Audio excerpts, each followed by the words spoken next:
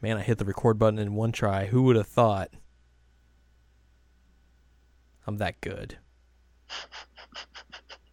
Oh, hello, this is on. Hey, hi, hello. Welcome.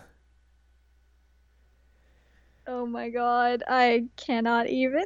We had a lot of goof ups trying to record this episode by me not being able to hit a record button. Right now. Right now.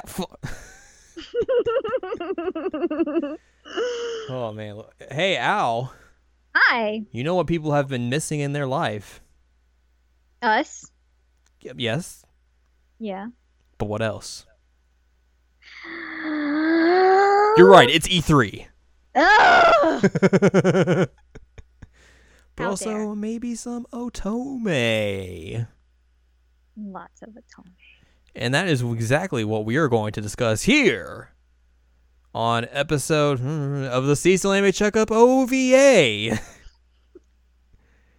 We forgot to check, didn't we? Yep. Whoops. I'm going to do that right now. Hey, I'm Jared. That's my name. I'm joined, as always, by the Queen of Otome, Doc Al herself, and Ladium. Hello. And we got quite a few things to talk to you about today. Phew. Here on episode 78! 78. 78! Jeez. Wow. Wow. So yeah, we got, like we said, quite a few things to talk to you about. We got a game we're going to talk to you about, which I think we discussed this last week. That was going to be our preview. Yeah, I'm not sure that we gave the actual name of it, but that's okay. Also, something just kind of came out of the blue. Fell into our laps. And we're going to talk about that. We're going to talk about an OVA episode that just magically appeared last week out of nowhere. Mm-hmm. And we will conclude the episode with some E3 predictions, because by the time this episode goes up, it'll be 2 hours until E3 kind of technically begins. At least press conferences begin. Because I guess E3 doesn't technically begin until Tuesday, but E3 press conferences will begin in 2 hours when the episode goes up. So we'll talk about some predictions about what we think might show up, or at least announcements, or at least something that hasn't been leaked. Mm-hmm. But to begin with, let's talk about that OVA episode that kind of just dropped out of the blue last Tuesday, I want to say. Yes, it was Tuesday because you mentioned it and my brother was in town. I was like, oh, God, what do I do? So, if you remember from previous episodes of this very podcast, we have talked about Code Realize to an extent. We've talked about the game, the anime, and the fan disc. And last Tuesday, the OVA for the anime dropped on Crunchyroll, surprisingly, because sometimes OVAs just don't necessarily make it to streaming sites that, have licensed out the regular season, per se. So it's always kind of a surprise when OVAs show up. But yeah, that came out. I don't even remember if we knew that was a thing or not. I had no idea an OVA was coming. I can't remember if I had seen that and knew that was a thing, or if it was just like, here's an OVA. Which, Code Realize remains one of my top tier Otome, so I was real stoked about this. And it was just interesting as well to come up with an idea of okay, obviously the anime did its own thing, per se, by mostly following the Lupin storyline, but what's the OVA going to do? I was kind of under the impression that it would be something from the fan disc. That's what I thought. But that's not the case. It's a completely unique story. It is its own original thing that follows the events of the anime. So that's very interesting that, they have a wide variety of material that they could have used, but I guess it makes sense that maybe they don't want to use that because, even though those stories in the fan disc were shorter by comparison to the original game in terms of the specific characters, it's probably not going to come off as well if it's jammed into 24 minutes compared to they could extend that out a bit more. But it's cool that they did their own thing. Yeah, I was happy with it. Yeah, so the OVA entitled, where is it? Set a thief to catch a thief. Set a thief to catch a thief. It's bad that I remembered that off the top of my head. So this takes place a month after the end of Code Realize, the anime. Right. And there's going to be a big ceremony held at Buckingham Palace. Mhm. Because they're like, hey, things are okay now. Yay. Yay. And it's also coming up on Cardia's birthday. Mhm. So everyone's like, well, we should go get her something. Like, that would be a good thing to do. So the boys go out and try and find some gifts for her. Lupin is like, oh, man, I found this really cool thing. Where did you come from? Why are you getting that? That's not fair. Yeah, he sees like this really pretty jewel and he's like reaching for it. And then Saint Germain reaches in and he's like, oh, you have good taste. I'm like, wow, man. Savage. I think it's even funny because Lupin's like, you realize it's like a woman's, right? And he's like, yeah, yes, I'm aware. I will still buy it. I am a wealthy landowner. Do not question me. Right, like as if anybody would ever question his taste in picking up random things because like it's Saint Germain. And this basically just repeats ad nauseum with everyone. Yeah, getting like things that Van Helsing buys her a dress. Impy buys her like a pan for cooking. Yeah. I can't remember what Victor bought her. I don't I'm either. blanking. Was it like food? I mean, I'd be happy if he brought me food. Honestly, out of all the things that like they were giving, if somebody brought me food, I'd be the happiest. So yeah, he gets real bummed about that. Also, worth mentioning that basically this OVA is like the expansion of Cardia's wardrobe. Yes, because she gets like 3 different dresses or something in this episode. It's crazy. She has so many new outfits. Mm-hmm. So yeah, he's really, really bummed. Which, like, again, they're married at this point. Yeah, it's like, you're gonna be fine, buddy. Yeah. So like he's sitting on a bench real bummed. There's like this shady person comes like, what are you buying? I got this jewel. Maybe you'll want it. To celebrate our meeting. Here you go. Peace out later. I'm And then totally not a French ninja. He gets tackled by the Scotland Yard. There you go. And they throw him in jail. Yep. He's like, what just happened? He's like, if I were to steal something, it would be better than that. Yeah. So the rest of them get the news that Lupin's in jail. They're like, what? And also, hey, we can't tell Cardia about this. Yeah. They decide to keep it a secret from Cardia. So they plan this idea of like, we're going to break him out. And then they send Lupin like a lunch. And it's like, hey, it's one of the fancy lunches, wink, wink. And he uses it to make an escape route. But the thing is, like, explodes like extremely huge. Yeah, And Impy's like, oh my god, that isn't subtle at all. I didn't put that much gunpowder in. Van Helsing's like, I did. I was the one who cooked this up. And they're like, oh no. The bad cooking strikes again. So he runs out and like they're able to like the cops are able to find him, but then he is helped out by an unlikely ally. He like basically karate chops that dude in the back of the neck. Yeah. So Sholmes. Excuse me, Herlock Sholme? Sholme, sorry. Please Sholme. get the pronunciation right. Let's be real. It would be Sholmes. I mean, yeah, of course. They just had to add that accent. Sholme. Oh my god. So yeah, Herlock. He's there. And he's like, hey buddy, what up? I'm gonna get you out of here. And Follow Lupin's just me. like, what? I don't trust you. Yeah, it's which like these two together interacting is always really a fun Amazing, ride. Yeah. So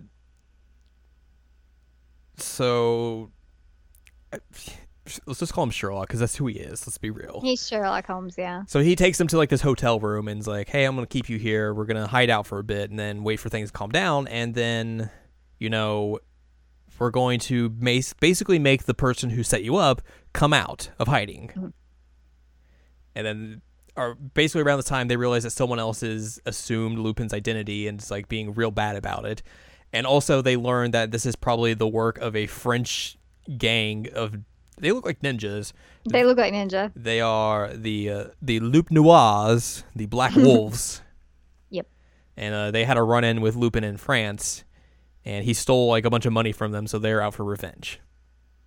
Also, at one point, actually, there are several points that Lupin is having like hissy fits, and during one of them, he's like, "This outfit goes against my aesthetic," because he's wearing the prison outfit. This is not with my aesthetic. So he gets like regular clothes at one point, like just pants and a shirt. And one of his, he grumps a few times, but that was one of them. He's like, "This is not my aesthetic." Forgot about that. So everyone else is like, they realize like, oh man, he's something happened, so he's in hiding. We still can't tell Cardia, but she's like, I think she noticed at one point like the police are like around the mansion. Yeah. But then like Drakshon's like, hey, let's get you out of here. So the other two are still in hiding. There's at one point Sherlock's holding a newspaper, and on the back of it is just like, hey, we're looking for inexperienced animators. That was really funny. And what better way to advertise that you have job openings than in an anime? That was so funny. I loved it. And it was like poorly translated at one point. It was awesome. But Lupin is basically like mad at this point. He's like, all you do is read newspapers. And then like it's like basically at that point, like Sherlock's like, yeah, the reason I'm reading the newspaper is because someone's going to send us a message, you dummy. Yeah. Here's the message. And I was trying to figure out, like, they only have one hotel room and they have one bed, so are they like sleeping in that bed together? Unless Sherlock's not staying there. Well, Sherlock says he's staying there because he didn't feel comfortable going back to his apartment, like, while he was there. Basically, wanted to keep an eye on him. I guess someone is sleeping on the floor. Maybe. I don't know. Maybe they're spooning. That's some fanfic you can find on archiveofourown.org, so look for that. I'll pass on that one. I mean, I love their banter, but... I mean, you know that's probably a thing. Oh, I guarantee it is, because they have any form of relationship whatsoever, and so, of course, somebody ships them. But yeah, they eventually figure out, like, oh, the leader of the Black Wolves has made their move, and we're going to go find them. And then... this part was also really funny, because they get him a replacement outfit that's exactly like his other outfit, and Lupin tells Sherlock, he's like, man, you have a good tailor. They did it perfect. It fits perfectly. Yeah, it's like, wow, dude, like, how do you know all this stuff? How do you get that outfit? Maybe they were bored and Sherlock's like, hey, look, I gotta take your measurements to get you a new suit. Like, let's just do this. Maybe. I'll send them to my tailor. They're not doing anything else but reading newspapers and they have all the time in the world to do that. Makes sense. So, like, they go to, like, I think is it the final fight's, like, in a train yard? It's in, like, a back alley type area, so it might be a train yard. I can't honestly tell. But yeah, like, they have a showdown with this gang and then beat them up pretty much by outsmarting them and all that stuff. And then there's a part where it gets a little shady, and then you just see, like, test tubes come flying in. It was pretty rad. I was like, oh, the best boy has arrived. Because I think at that point, it's like they have the gang surrounding them, and then, like, the cops show up as well. Yeah. And then test tubes take out the cops so they can take care of the gang. Mm-hmm. And they do that. They do. Everything's hunky-dory. And then they're able to settle things with the cops. They're like, hey, I didn't steal that, you dummies. These guys did. Take them. And then basically we flash forward to the ceremony. Well, because they said that the reason the jewel was important was because it was supposed to be set into a medal for somebody at the ceremony at Buckingham Palace. You are correct. So yeah, Queen Victoria's there. Everyone else is there. And then Queen Victoria's like giving an award to Cardia. Mm-hmm. And it's like a necklace type thing. And then Lupin notices like, oh, hey, that's the jewel. It's like, wait a minute. She's like, a lady can't wear a medal. She gets a necklace. And then basically the end of the episode is like Lupin being real bummed that he couldn't give Cardia a gift, and Cardia's like, it's whatever, dude. She smooches him, and then basically they probably just go to the Bone Zone. Probably. I mean, we did play the fan disc, and They definitely go to the Bone Zone there. oh yeah. Which at one point in the ceremony, like Sherlock shows up and he's like, "Hey dudes, that was awesome, good job." And Lupin's like, "Are you're not gonna try and arrest me?" He's like, "Nah, man, We're Just- friends. it's a good day. I'll do it another day, but right now, nah, go have fun." And he gives like flowers to Cardia. Yeah. It's like, here So you go. literally everybody gives her a gift, but Lupin. I mean, Lupin gives her a gift, if you know what I'm saying. The D. The D.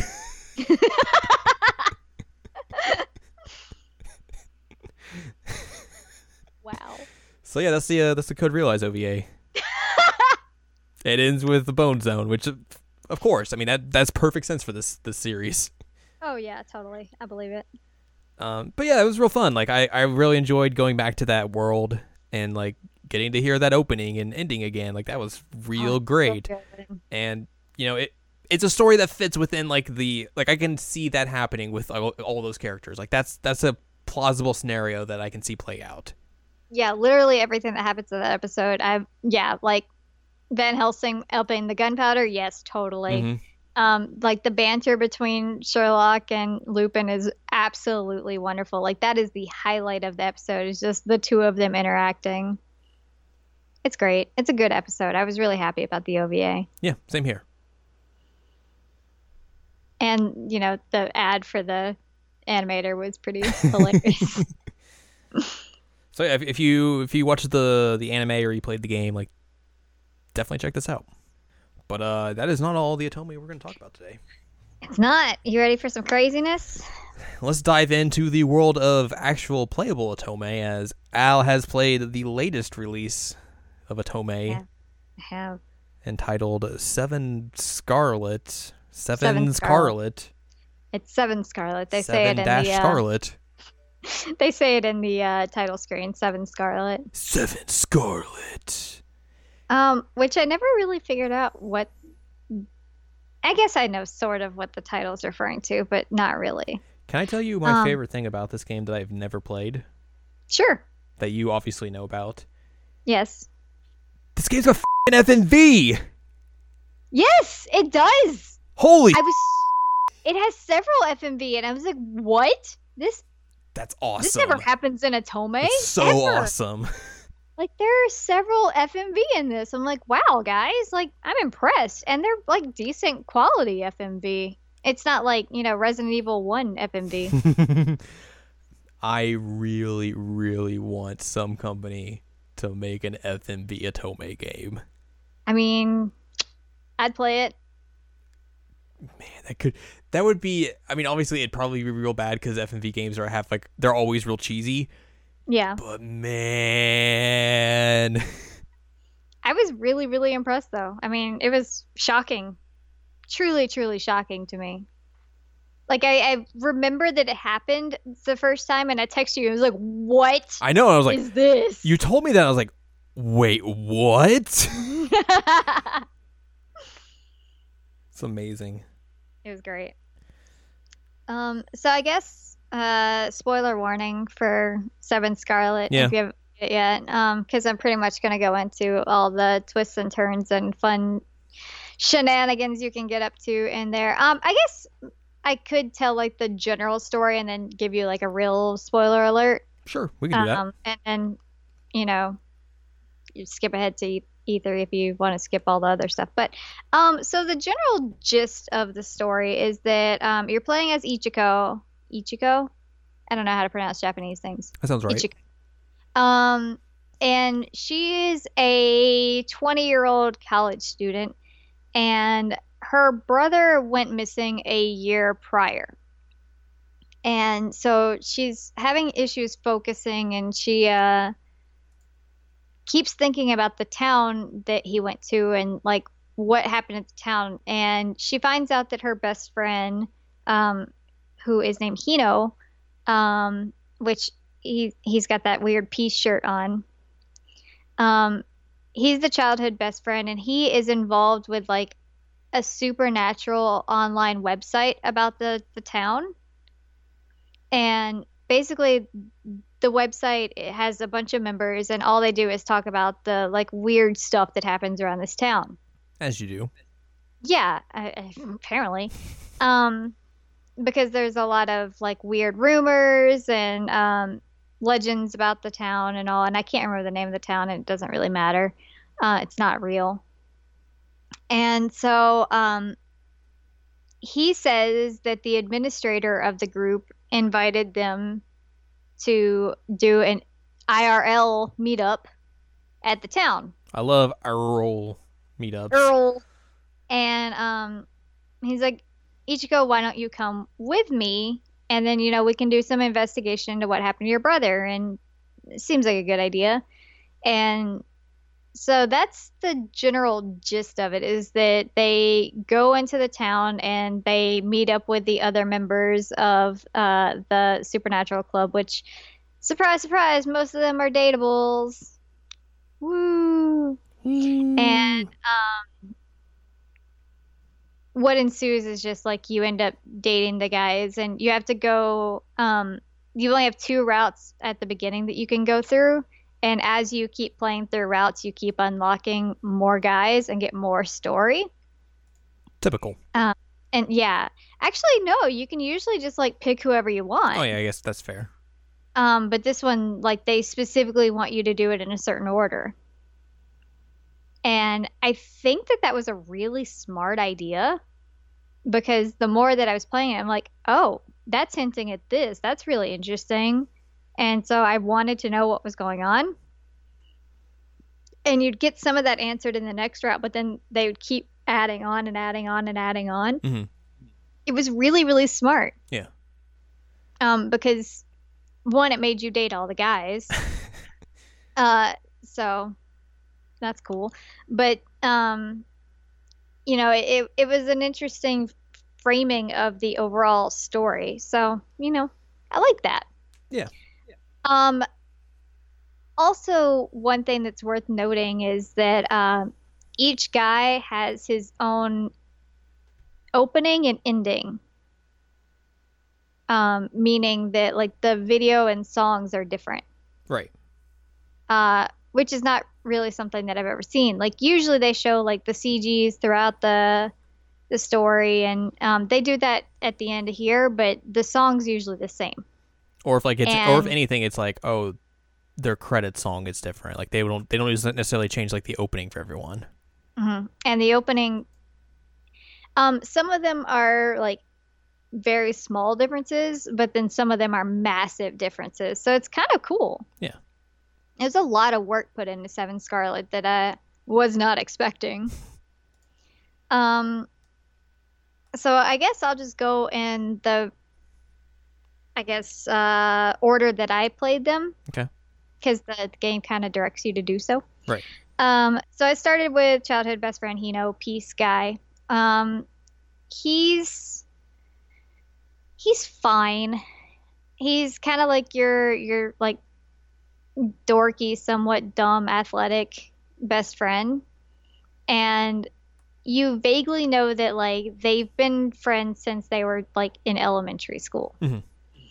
And he's had like a massive, massive crush on her, which she doesn't know about somehow, even though he's not subtle. And he's genuinely really trying to help her find her brother, because he also knew her brother and really liked him. And he has something to tell him, which if you've ever played Otome before, you always know that they always want to tell the brother or whatever, like that they're in love with the sister and get their approval. That's what they always do. So he's vague about it, but we know that's what's trying to happen. And essentially you're going through like the main route here, and you go on, like the main street, and you're talking to people, and you find out like nobody knows anything about your brother. Like nobody knows about this guy who came, and that's a little suspect. And, you end up meeting this one guy who looks like a human mullet version of Yu Narakami, which is fantastic. And he's a butthead to you. And you meet the child who runs his hotel. He is in middle school. And also there's another girl there that is basically like the waitress slash maid, etc. Um, the other datables aren't really important in Hino's story. They become important in other people's stories, but in Hino's it really doesn't matter. And so where it like gets a junction is that he invites you to the festival, the fireworks festival. Classic. Classic. So you go and he has that like weird yukata on that said like addiction lovers or something. Do you remember that? Sent you that picture? Yeah. And so they're going around the fireworks festival, and it gets to the point where he wants to do or she wants to do one of the like cork gun shooting games, and somebody teases him and is like, can't let the girl do that. You have to do that. You have to win her the prize. So he's like, okay, all right, I'll do this. I got this. And he starts like panicking a little, which is kind of odd. I can't do it. No. He starts like shaking, and people are like, what the? Is this okay? And then like he pulls the trigger on the cork gun and then just immediately passes out. And one of the other datables is like a doctor in training, so he takes care of him and he checks him over, and he's like, it's fine. He just had like PTSD flashback. Does he have any kind of issue with guns? And she can't remember. And so you're like, oh, that's weird. Just a tad. Eventually you find out that what happened was Ichiko and Hino were playing as kids, like elementary, middle school-ish. And there was this haunted house that all the school kids were talking about, like this house was haunted and, it was scary. Nobody went in there. And so they decided they were going to go in there together. Turns out that instead of it being haunted, a serial killer lived there. Yeah. So he takes Ichiko and puts like a blade to her throat, and he challenges Hino, and like, there's a gun over there. I can cut her like butter, or you can shoot me and end it. Make your choice. And you have to consider, like, this is an elementary school kid. Like, right. That's terrifying. And so he's like losing his mind. He doesn't know what to do. And the brother comes in, takes the gun, shoots the guy, blows his head off. Understandable now why he has gun PTSD. Yep. So he kind of regrets that he wasn't able to like protect her. But at the same time, he was a kid, so. Right. So he always says that, he can't live up to her brother because he was unable to protect her. So, you find out that, like, while they're staying in town, there have been bodies showing up. Mostly women. Yikes. Yeah. And you start hearing these stories about the revenants. And people are like, oh, that's just like one of the like occult supernatural stories that we always hear. And the story of the revenants is that people who die in that town after the rainy season come back to life. And in order to maintain that revenant life, they have to continue killing people. So, when the dead bodies start appearing, people are like, Revenant? Maybe? Maybe it's this thing. Yeah.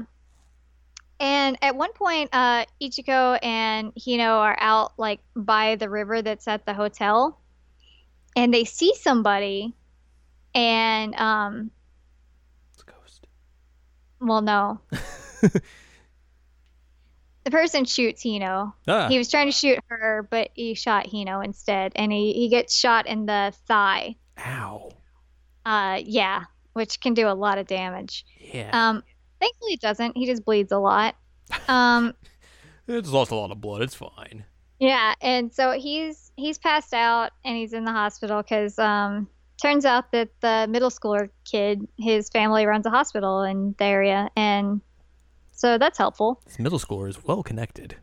Dude, this middle schooler is insane. Like he does so much in the story. Like he's the student council president, even though he's in his first year of middle school. He's running the hotel, the front desk. He is, spoiler alert, the administrator of this supernatural occult website. Um, and he's also serving on the board of like the supervisors who's trying to run this like idol concert that's supposed to happen in town. I can't believe Mari's in this game as well. He's in middle school. It's gross. And also his family runs the hospital. So, I guess I forgot to mention the main character at one point. The reason they were out by the river is that she gets a letter that she thinks is from Hino. Obviously, it's from the guy who was trying to murder her. Ghost letter. And so while he's in the hospital and passed out, she's like, "All right, I'm gonna end this." And Great idea. right, super smart girl. And so she goes up into the forbidden zone of the town. It's called the Forbidden Zone. All right. And she finds this shrine, like it's a really old, decrepit shrine that she keeps having like dreams about. And in the shrine, she finds her older brother's jacket. Dun dun dun. And she's like, "Oh, what is this?" And then a man in a black cloak and a cat mask appears behind her with a knife. And she's like, "What happened to my brother?" And he's like, "Oh, he's dead. He's long dead." No, he's dead. No worries. And he's like, "All right, I'm gonna really enjoy killing you." And he says some like really creepy stuff about like watching her scream and all that. It was awful. But anyway, there's this scene where she's trying to figure out what to do, and he hands her a gun. And he's like, "All right, shoot me. Pew. Why don't you do that?" And then here comes running Hino, who is still bloody and sweaty as heck, and he's like, "No." And so you have the choice at this point of whether or not you take the gun or you give the gun to Hino, and depending on which one you pick, you either get the good end or the bad end. If you keep it, he dies. Who dies? Hino. Oh. Yeah, childhood best friend dies if you keep the gun. But if you trust him and give him the gun, Should have kept that. then well, I mean, what happens is that the gun's actually not loaded. And so in the bad end, she shoots and nothing comes out, and so he's like lunging after her. And Hino, instead of letting that happen, he just like body checks him, but they fall off the cliff. And so they never find his body, but he died. Should have pistol whipped him. Whap. So if you give it to Hino, then he feels like he like redeemed himself and was able to protect her. And the guy ends up falling. Hino doesn't, but the cat mask guy does. But they never find his body either in this story. So what they end up doing is they build like a tombstone for her brother, and they mourn him, and then they decide, all right, our time here is done. We don't really need to stay here anymore. So they leave and they date. Out. So there's some questions there, but not as many as later. So then the next one that you do is Isora, and he is the high school chef that works at the hotel. Hello, it's me. I'm a high school chef. Yeah, he's like in his second or third year of high school. I can't remember. He's like 17, which is a little weird since she's 20, but I guess whatever.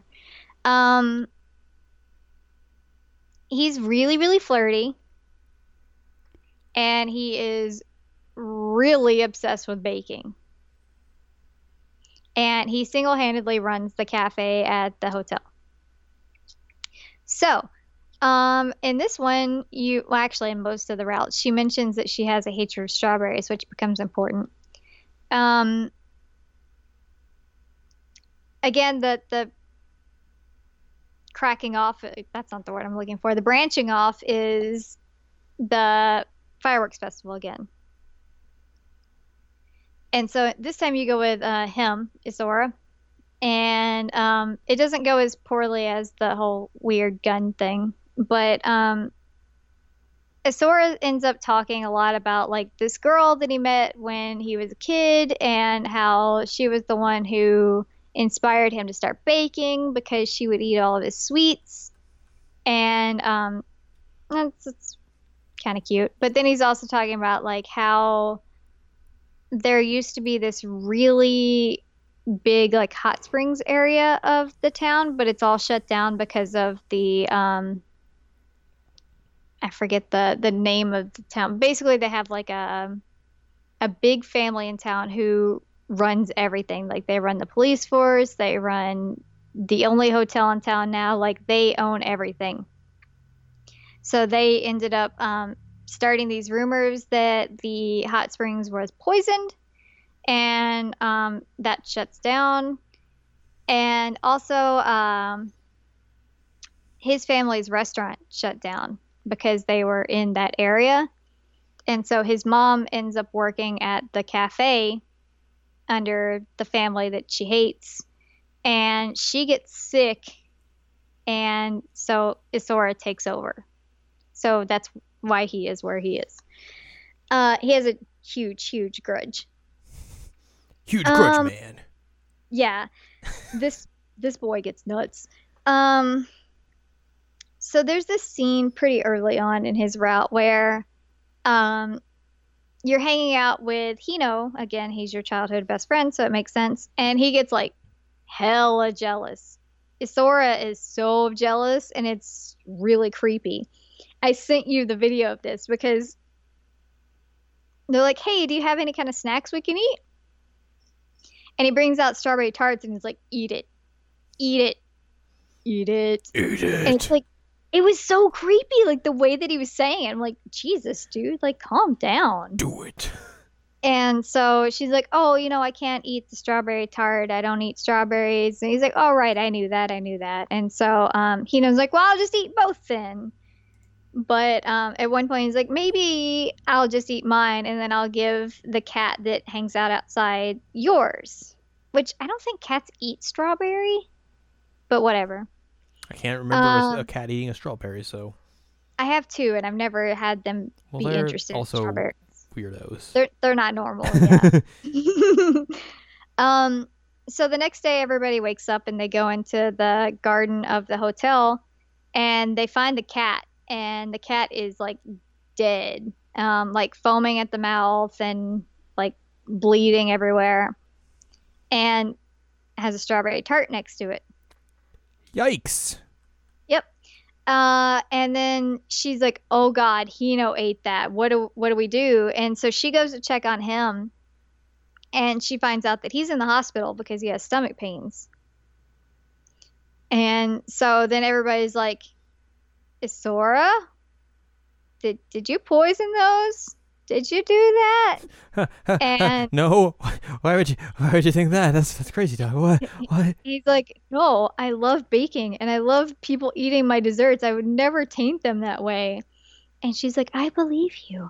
And I'm like, girl, no, don't believe him. That's weird. Like that's real suspect. Well, he said he loves baking, so clearly he's telling the truth. Right. He's like, anybody who loves baking as much as he does and puts as much care into it can never poison somebody. Did she also talk about like his masculine hands and then started getting off about his hands around that point? Actually, he was the one that she thought had soft feminine hands. Oh. But he had long fingers and she liked that. This girl's a weirdo. She has a hand fetish. She mentions in every route, at least once a route, but sometimes more than once, about like their hands. And she'll specifically talk about like thick fingers, and she'll talk about like thin fingers and masculine hands and calluses and things. I'm like, girl, you got a problem. I'm not here to kink shame anyone. I'm here to kink shame her. This game is weird when it comes to hands. It is weird. And like the cover, we were trying to figure out, we're like, what is that? And they were like, oh God, I should have known she had a hand fetish because there's hands on the cover.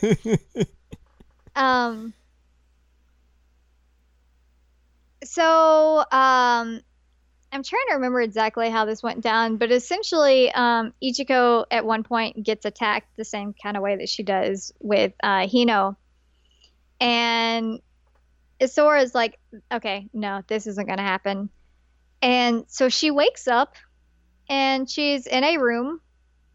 And it has one door and no windows and no clock, and she can't get out. That's usually like, good. Yeah, I was like, ooh, girl, you should probably run. Well, this is terrifying. I don't think you're going to be able to run if you can't get out. Shoot, find a way, man. Find some way. And at first she's like, this is great because, you know, he's a chef and she's getting all kinds of like neat foods and he's taking care of her. Oh, I remember how this happened. She was, the middle schooler got taken in a car. And she's chasing the car on foot, which is a bad idea. But she's chasing the car on foot. And then she's in, like, the hot springs area. And the guy in the cat mask shows up. And he's like, oh, finally, I found you. And he starts stepping on her leg and basically, like, messes it up pretty bad. Ow.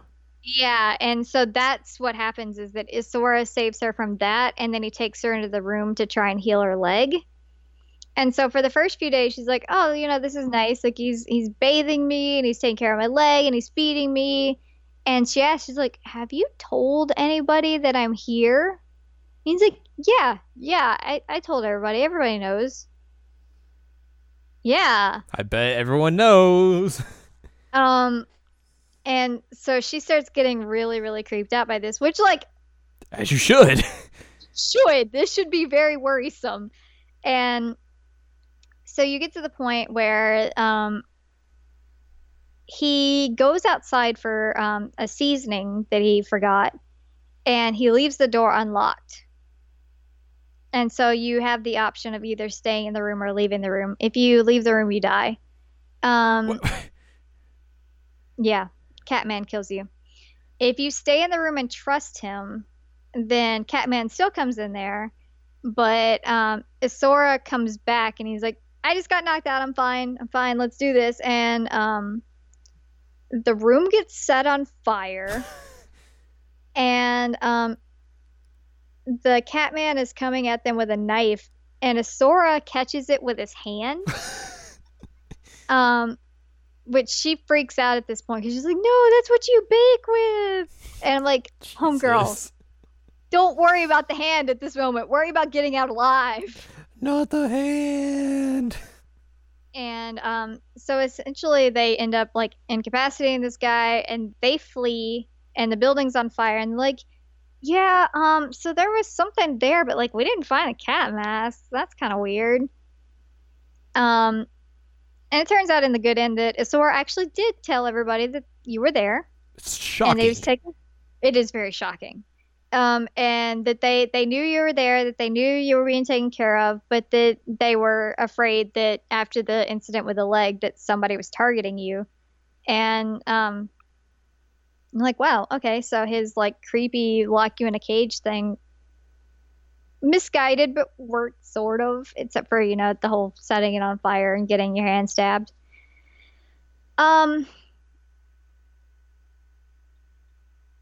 I guess it's also, I forget at which point you learn this, but you find out that the girl who was eating his desserts as a child was Ichiko. Mm-hmm. And the reason that she hates strawberries is that he made a dessert for her. I think it was like a shortcake or something. And he didn't realize that one of the strawberries was rotten because he was 5. And so she ate it, and then she got like food poisoning. And so she just had like an aversion to strawberries ever since. And so it became like his goal at the point to like fix that aversion because he felt like it was his fault. But this becomes a recurring theme that like everybody actually knew her as a kid, which pretty common in Otome. So anyway, they start dating. His route's pretty boring. I don't really like him. And then we get to the best boy of this one. Oh, I love him. I love him so much. So then the next route unlocks. And you get Toa. Congratulations, you have met yourself. Oh my god. Don't tell me my favorite guy and this is me. It's true, though. Okay. So you meet Toa for the first time when he's at a shrine. And he trips over nothing. And then he spills cat treats out of his pocket. And the cats just like swarm him. And the funniest thing is before this game came out, they posted that screenshot, that CG up on the Twitter. And you're like, that's the one you're going to date. I know which one you're going to date. It's the guy covered in cats. And he is amazing. He's so great. And so Toa has a really hard time talking to people, which, yeah. And everybody thinks that he's weird because he wears like that like traditional Japanese like overcoat thing, but he wears like the winter version of it. Mm-hmm. And he just says like, oh, you know, it makes me feel comfortable. Like it was my grandpa's and I really love it. So I just wear it whenever I'm feeling nervous. And one of my favorite things that happens in all the routes is that they're all doing like this barbecue scene at one point, and things just keep going horribly wrong for him. And he's like, this is okay, right? Like at one point he drops some onions and they fall down the river, like go down the river while he was trying to wash them. He's like, we don't need that many onions, right? And then there's another part where like the cats steal the yakisoba and he's like, we don't need that, right? It just keeps happening. And speaking of cats, thank you. So Toa also does the fireworks festival. And he kind of gives you some insight into the town. For one thing, there is this like panda mascot for the town that they're trying to use to like create popularity of the town. Yeah. And it's a really popular mascot. And so he's explaining that like when the Hot Springs district was in trouble, that there was a small kid who designed the panda in order to try and fix it. But it never really caught on, and that somebody submitted it later on the internet, and it became like this huge phenomenon. And so you learned the backstory about the panda there. And he tells her that he wants to take her to a certain place in order to see the fireworks better. And so he takes her to this like really neat overlook of the town, and they watch the fireworks. And she's like, "Wow, how did you know about this?" And wow, his secret is that he grew up in this town. What? Wow. Ooh, surprise. I never saw this coming.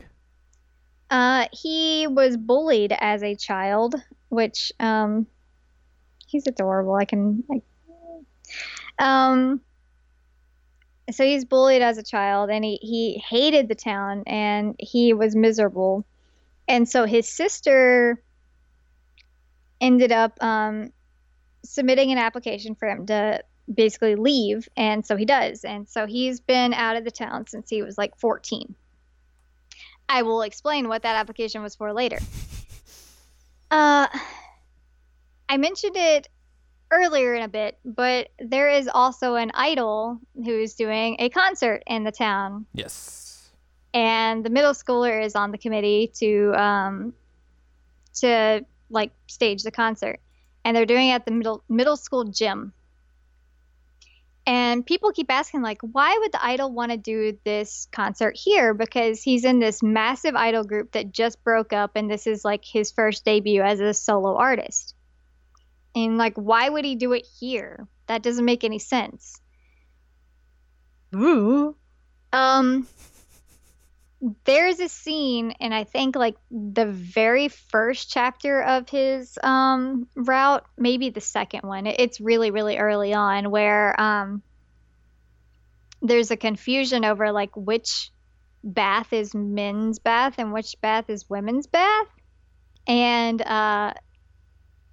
she's in there, and then she runs into somebody, and she looks up at him. She's like, "Wait a minute, that's Ato, the idol. Looks just like him. That's weird. Why would he be here?" And then he runs off. So, I wonder who Toa could be. I wonder. What happens if you rearrange Toa's name? You get Oda. Oda. So, yeah, he eventually reveals to you that he is Ato and that he's there to do the concert, but he doesn't want anybody to know. And there are like a few scenes where he like pulls his hair back so you can see his face, and he takes his glasses off. And he does say at one point that he cannot see without his glasses on. And he's like, well, you don't ever wear glasses on stage. How do you do that? And he's like, no, that's actually why I don't wear glasses on stage, is I can't see anybody. Smart. It's very smart. So Toa is there to do the concert, and again, the same situation keeps happening where people keep dying, and so stop doing that. Yeah, his manager's like, I don't know, man. I don't know that we should do this concert here because people keep dying, and I'm worried about your safety, and I'm worried about like people's safety. So we're gonna put a pause on this and see how this goes. Smart. And he's like, no, we have to do the show. We have to do the show. Not smart. We have to do it. And they end up in the Forbidden Zone too at one point. And I cannot remember why. Oh, the Forbidden Zone. The Forbidden Zone, yeah. Because he gets tackled by the defense force, which, by the way, the town has this shady cult defense force that's against the Revenants, that they run around in black cloaks and they patrol the Forbidden Zones, and their entire goal is to kill the Revenants. God. And so,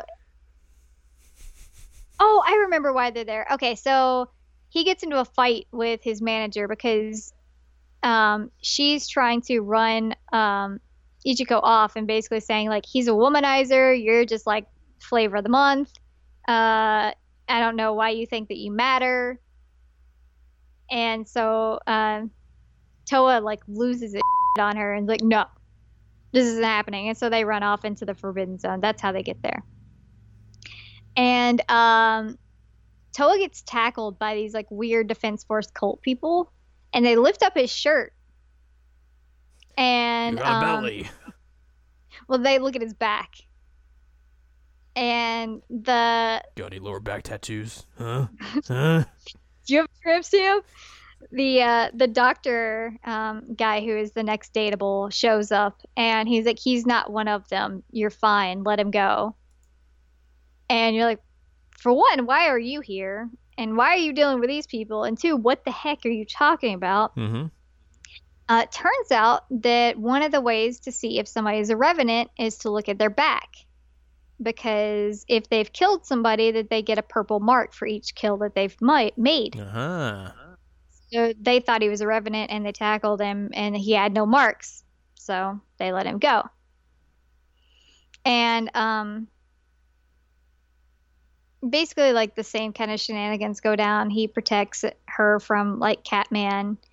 And he keeps telling her that he needs to recharge whenever they kiss. What? Yeah, like, that's his thing, is he's like, I need to recharge. And so they like, kiss. He does it twice. Okay.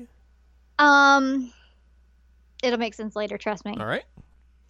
So, his story as a child is that he was being bullied, and Ichiko came up and was basically like, F you kids, this guy's great. And And she's like, so what do you do here? You just hang out? And he's like, yeah, I just like the shrine a lot. I hang out here and I sing to myself sometimes. She's like, well, sing for me. And so he does. And she basically like praises the heck out of him, and he is like a kink for praise. And so he decides that that's what he's going to do with his life. He's going to make people happy by singing. And so that's why he becomes an idol. And the application that his sister had sent off was for him to be an idol. So they promised to meet up when she gets back to Tokyo. And he's like, all right, one more recharge. And that's how they end his route, is that they kiss. It's adorable. Smooch. He's like my fave. I love him so much. So after his is over, which, by the way, his closing is a song by the Idol group, which is kind of cool. Smart. He's really smart. I was kind of shocked. So then you get like Dr. He's the doctor one of of the. No, he's just an. And he's in medical school. He's the next unlock, and he's a robot. Not literally. I wouldn't put it past Otome. Robotic personality. He's a robotic personality. So he's not. When really you said he's a robot, I was like, all right, I will totally go with this. Sure. That's the thing, is that I realized I said it like, Otome could make him a robot. It's totally believable. But he's very robotic in personality, and one of the things that is actually interesting about him, because there aren't many things that are interesting about him, he's my least favorite, by the way. And that's bad when you're below the guy who locked you in a room. Right? He has an obsession with getting licenses for things. So, like, he will randomly tell you, like, oh, I'm a licensed barbecuer, or, I'm a licensed this thing. And I'm like, why do you have licenses for all this? And he's like, I don't know, I just like doing that. And it's hilarious. Like, you'll just be going through the different routes, and he's like, yeah, I have a license for this. I'm like, what? Who are you? I want to do that now. It's so good. So he does this many, many times, that just throughout routes. He's like, yeah, I have a license in this. What? Okay. So he is a med student, and he also likes hiking. He's got a license in hiking. He does, actually. And he's really not interested in the face-to-face meetup, even though he's in the group. He's more just interested in exploring the town. So you go to the fireworks festival with him as well, as you do. And he's like, I've never been to a festival before. I don't know what to do. What do we do? And she's like, well, we eat this food. And he's like, why would we eat this food? I don't want to eat this. And he's like, well, we play this game. And he's like, I don't want to play this game. Why would we play this game? And she's like, no, we're going to scoop the goldfish. And then he like goes through this entire like mathematical equation of trying to scoop the goldfish. And then he scoops all the goldfish. And so the guy's like, no, you can't have all those. You can have 2. So he gets mad because he's like, why would they let me scoop all the goldfish if I can't eat all the goldfish? And I don't know. This guy sounds pretty good. And then he's watching this small boy play the gun game.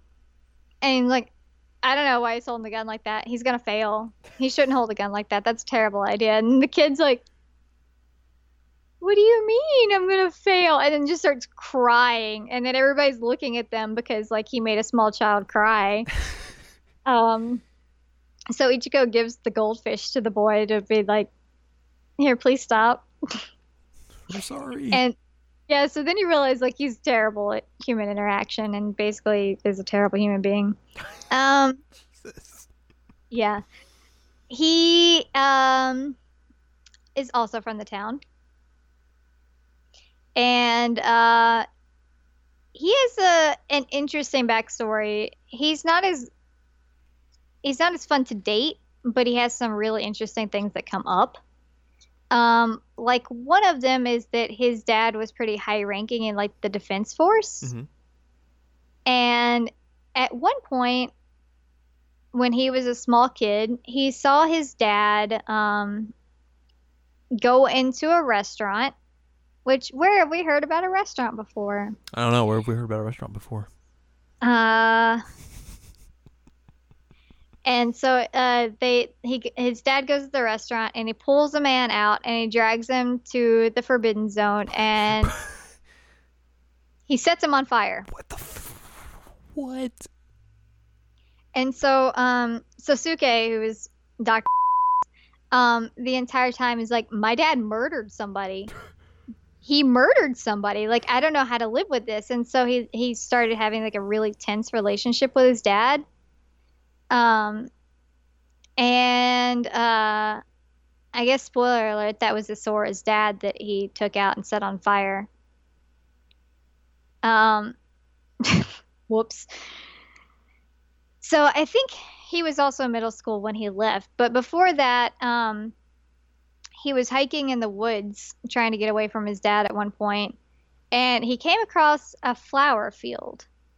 And there was like this legend about these flowers in the town and how they were like these beautiful purple flowers with a unique scent, and that these flowers were tied to the revenants. And so he's like, I've seen them, they're real. And one thing that he mentions is that there was a man there and that he was an odd looking man, that he wasn't sure like what was wrong about his aura, but that he had to get away from him. So he was running down the like mountain area and he came across a girl who was a few years younger than him, 4 years younger. So I think he was like 13 at this point. And she had skinned her knee. Ow. And so I can handle this. So, he baby doctors it. And then he finds out like she's having issues walking on it. So he piggybacks her back down the mountain. And the whole time she's like, you're sweaty, mister. Also turns out this is Ichiko, which I'm sure you figured that out by now. Like, if there's ever a little... it's Ichiko. So that was when he decided that he wanted to become a doctor, was he realized that he liked helping people and that his dad was in the business of killing people, so he wanted to be in the business of saving people. Makes sense. So he's helping Ichiko go around and ask about her brother, and they end up at the shrine, and they start hearing like the defense force people, and so they hide in the shrine for a minute, and that's when he like full on grabs her butt in that CG, which like, go for it, buddy. Although it becomes a little bit weirder in a second because he's like spying on the defense force and he's like, just wait here for a second. And he looks out back and he's like, we have to go now. And she's like, what's wrong? He's like, that's my dad. That's my dad's body. Whoops. His dad's dead. Not the family reunion you were hoping for. Yeah. So, the problem here is that he never really reconciled with his dad and figured out what was going on. Mm-hmm. There was always the assumption that he would become part of the defense force group because like his dad was so high ranking, and they keep approaching him for this, and he's like, "Nah, man, I'm not interested. I'm a doctor now," even though he's still in med school. So basically, all kinds of shenanigans ensue. Like it's bizarre, and he teams up with what's that other guy, the mullet, Yuzuki. He teams up with him and they're like, yeah, I'm not joining this group, but we're going to like fix this issue with the revenants. And which this route makes the last route make more sense of why he knew so much about how to figure out who a revenant was. Because if you remember, he was saying that Toa was not one. It basically like ends up coming to terms with the whole thing that his dad was not killing people but killing revenants, which like kind of shady gray area Yeah. there. And I forget exactly what happened because I really didn't care. And essentially, he writes down his phone number for each go and is like, "Hey, I told you earlier that I wanted to treat you to a scone, like a true scone. So when you get to Tokyo, call me and I'll get you a scone." True scone. Wow, buddy, that's romantic. Thanks, my dude. So, he sucks. He's terrible. But you find out a lot because you're finding out that one, the way that you kill revenants is that you throw salt on them and set them on fire, which is intense. You find out that Isora's dad was a revenant because one thing that had happened is that apparently Isora's dad had like a heart attack, Mm-hmm. and that his mom was running the restaurant by herself, and then his dad came back, and Isora mentions this at one point, that his dad came back and said, like, "I'm home," and he thought it was weird because he'd been gone for several days, and that some men came and pulled his dad out and they never saw him again. And so his dad had died of the heart attack and then came back as a revenant in order to like check on his family, and then was dragged out and killed as the revenant. Yikes. Yeah. So things are kind of crazy, right? Just a little bit. I would say, clearly not full-born crazy, but we're getting there. Oh, it's about to go off the rails. I hope you're ready. So now we have Mullet Yu. His name is Yuzuki. He runs the hotel and is the only heir of the like big family in town. And he's kind of a massive butthead.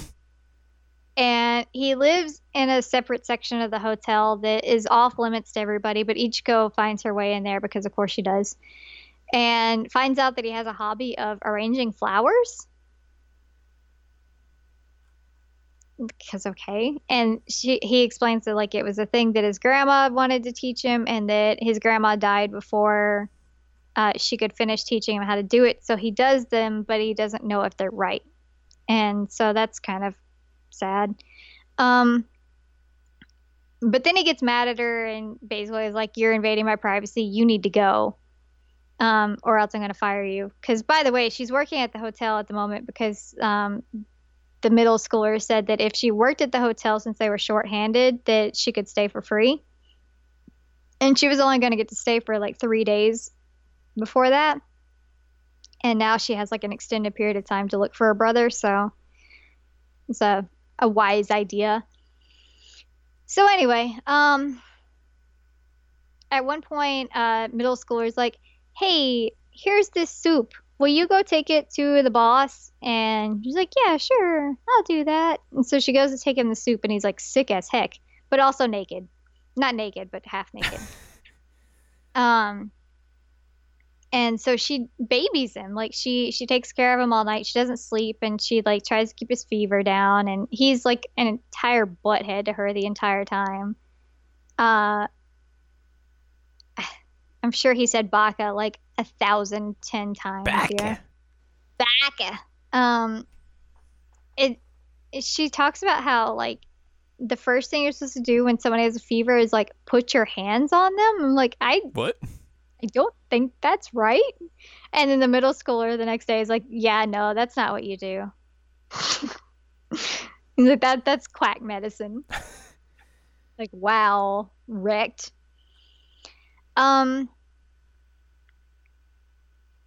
So this guy is basically like, "You need to stop investigating things. This is a terrible, terrible idea." One thing that happens with Yuzuki's route is that the opening FMV is different, extremely different. Everybody else's has subtle differences. His is very, very different because they all start with a woman who's covered in blood running to a payphone, and then someone saying like, some kind of crazy thing about like the river Styx or some, it's dumb. And then you don't hear anything else. Right. in his, you get the full story of what's happening. And you find out that it's him that's chasing her, that he is one of the like defense force people in the black cloak, and he's been tasked with killing her because she's a revenant. And she's like, really, all I want to do is call my husband. That's all I want to do. And then you can do whatever you need to do with me. And she's like, I don't have the urge to kill. I don't want to kill anybody. I just want to call him. So she calls her husband, and like he's freaking out because she's supposed to be dead, you know? And she says that the one thing that she needs to tell him is congratulations.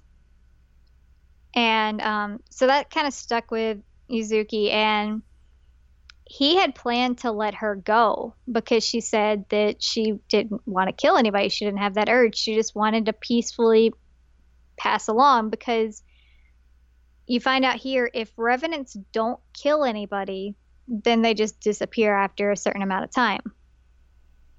And so that's what she wanted to do, is, you know, just disappear. And so he's like, okay, you know what? Do it. Just go. And she ended up getting captured by somebody else, and they did the whole salt fire thing. And so he starts questioning their methodology on this, and questioning like why the revenants exist. And he builds up a theory that like an unfinished business kind of thing. Which, you know, it's weird that this like mega the only one that seems to have some kind of empathy in this weird town. But anyway, you find out that there's a clash between him and his dad, because he was supposed to take over the defense force people, and he actually was in charge of them for a while, and now he calls him the water boy. His dad repeatedly calls him the water boy. And he's just running the hotel. He's not allowed to run the defense force anymore. And his dad is very, very interested in Ichigo. Like, very interested. And won't talk to Yuzuki unless she is present. Just interesting. Also, his dad's butt, so it makes sense where he got it. So she starts asking him, like, you know, what in the heck is actually going on? Which, you know, good question, girl, because I've been wondering this too. And he says that because he was not able to kill her, that he was basically demoted and is not allowed to have anything to do with the defense force. But that he's realized that, you know, there is some form of humanity in these revenants, and that there are better ways to deal with them. And so he is in a place in the town where he's like, I want reform. I want a different defense force. I don't want this. I don't want to just mindlessly keep killing them. So, I mean, like, he has a good idea, but not really going well. So they start asking around about the brother, and there's this, like, one cop in town who is owned by his family, basically. And they start asking about the brother. And he's like, I can't talk about this. You know I can't talk about this. I'm not allowed to talk about this. Talk about it. Basically, Yuzuki's like, you're going to talk about it. Whether you want to or not, you're going to. And so he tells him, like, gonna talk about it. He's like, yeah, there was a guy that was around here like a year ago, and he was a little weird. We didn't know who he was. And she's like, oh, you know, this is the first information I've gotten about him. And so that's a big hint. So at one point she goes into the boss's house and is looking for him and realizes that he's not there. And she gets kidnapped.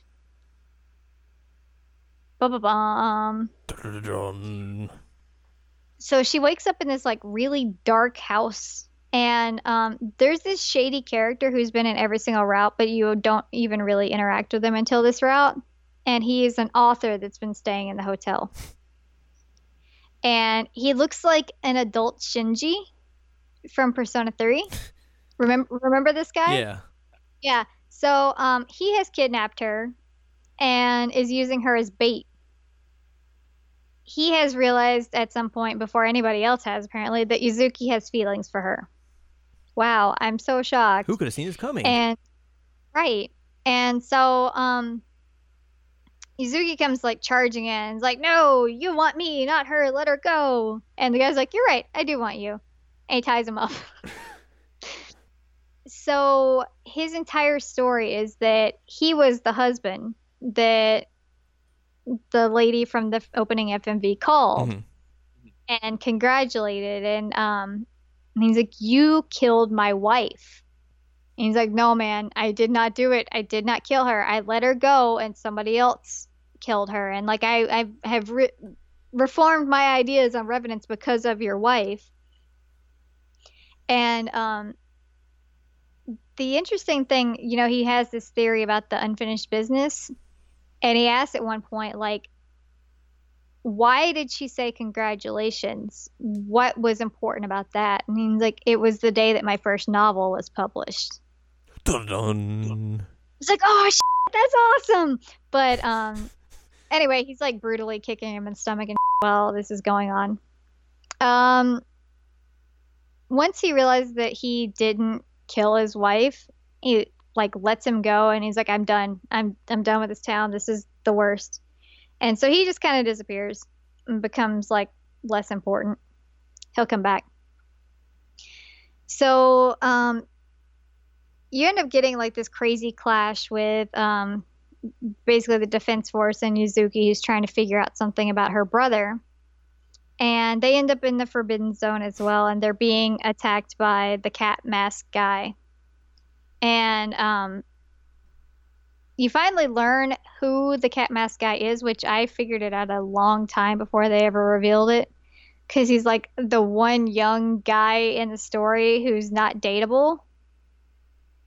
Young relatively, because like thank God they don't have the middle schooler as a route. But so he's like this professional photographer who keeps trying to get Ichiko alone for modeling, is what he says. But I'm like, you're shady. I don't trust you. And it's true. He's shady. I don't trust him. And he's a revenant. Quotes. Yeah, he's a revenant. He's been trying to murder her, and he also murdered 2 other people from the defense force, the 2 ladies. And they asked him at one point, like, yeah, so also Suzuki's dad died. What about that? You know, he wasn't a woman. He's like, I didn't kill him. That wasn't me. Which, question marks, what? So anyway, there's this entire like reforming movement of not killing the revenants, but they take down this guy, and Yuzuki is redeemed, I suppose, in the eyes of the town, and he's like, I am remaking this town. We're gonna do something different with the revenants. Yay. And so, I mean, yay, that's pretty cool, which is good, because then the next story, we go back to somebody. Once you get through Yuzuki's route, you unlock the true end for Towa. Dun-dun-dun. Which I was like, oh god, no. Towa's my favorite. What's happening here? Because we had this running. There's more. We had this running joke going the entire time, like, oh, he's gonna betray you. Right, because like Otome. Last time my favorite was the guy who was dead, and then this time I guess it's the same story, but yeah, Towa's dead. He's a revenant, and you find out that essentially he was exhausted on the way to the town because he'd been recording and trying to do his solo comeback, and he fell asleep at the wheel and ended up running into the river that is at the entrance of town. And so he's dead, but he came back as a revenant. And the reason that he wears like the coat thing is because it was his grandpa's and it brought him comfort. And he's like, apparently, you know, whatever makes you happy is what you come back as. And so he keeps saying that like he doesn't want to kill anybody, that he has like this real terrible feeling. And let me back up. Beep, beep. So the at the end of Yuzuki's route, the photographer is like, there's another revenant in the hotel. And so when you go to Toa's route, everybody's in the hotel and everybody's like, so there's a revenant here because the guy's been taken out at the end of Toa's route as well. So he says the same thing at Toa's route, that there's another revenant in the hotel. And they're trying to figure out who it is, and Yuzuki has some plans. He's like, okay, one, just put your hand in fire. Everybody will just put their hand in fire, and whoever, turns into the purple dust is the revenant. Then we're done. We don't have to worry about it. And everybody's like, I don't really want to put my hand in fire. And he's like, okay, well, here's a new plan. Revenants don't like blood, right? And so that's the thing, is apparently revenants really don't like blood. So Yuzuki takes a butcher knife because they're in the cafe, from the cafe, and stabs himself in the arm. As you do. Which is really extreme. Just a tad. And you just do like a little cut. And so you hear a scream, and there's a little bit where the other girl who's been working as a maid and is befriending Ichiko and everything, she's like, I'm the revenant. I did it.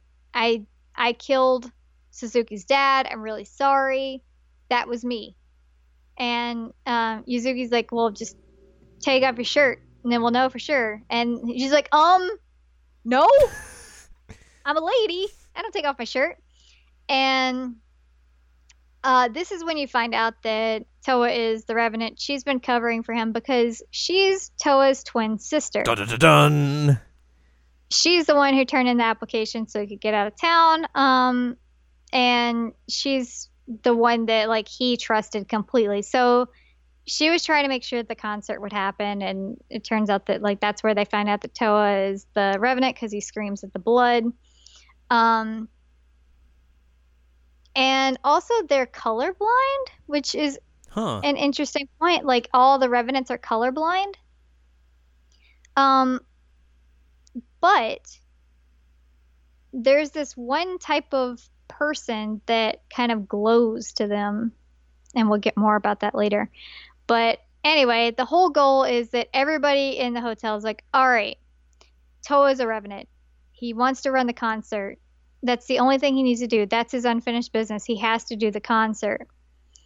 And so they all band together. They're going to make it happen. The cop is there and he's like, all right, I'll help out.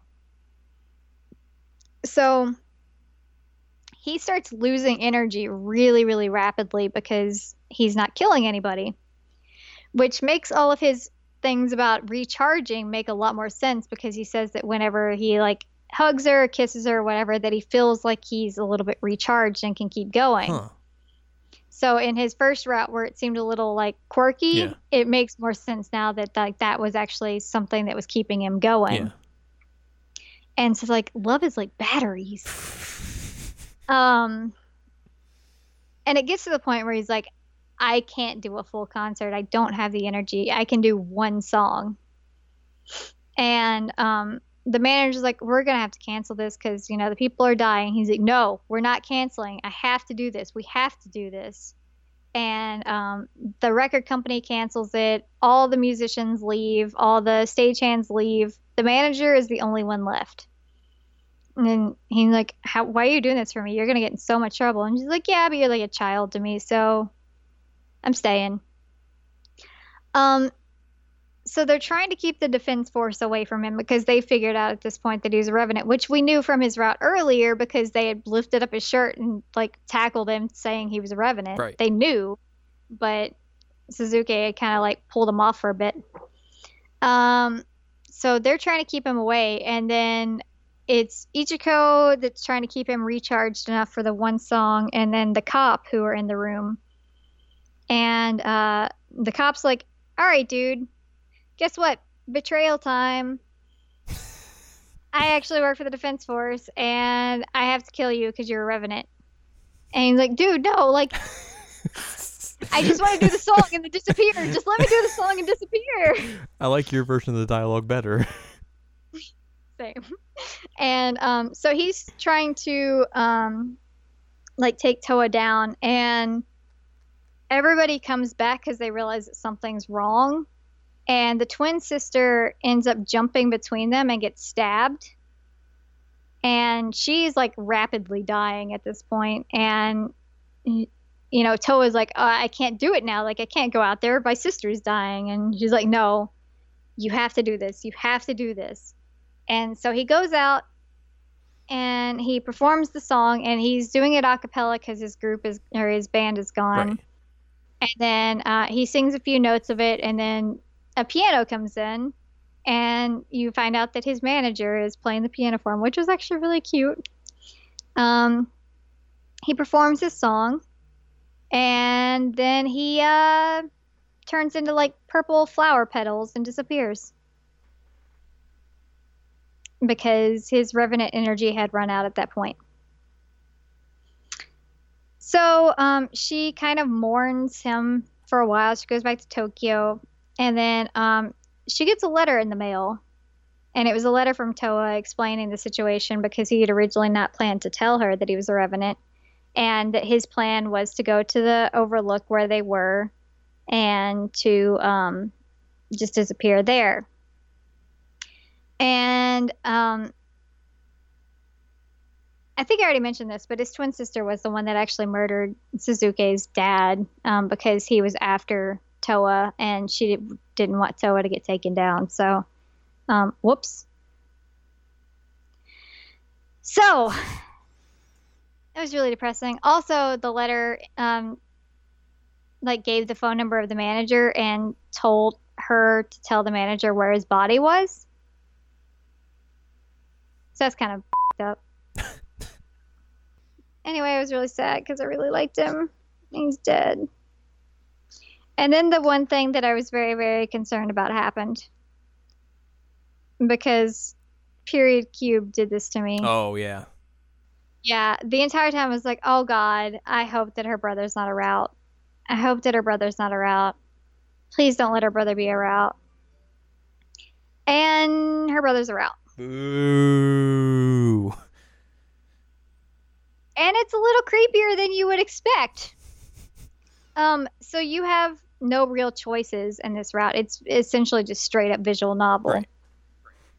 And so it starts off with him explaining that he's one of the earliest revenants and that he is the watcher of the flowers.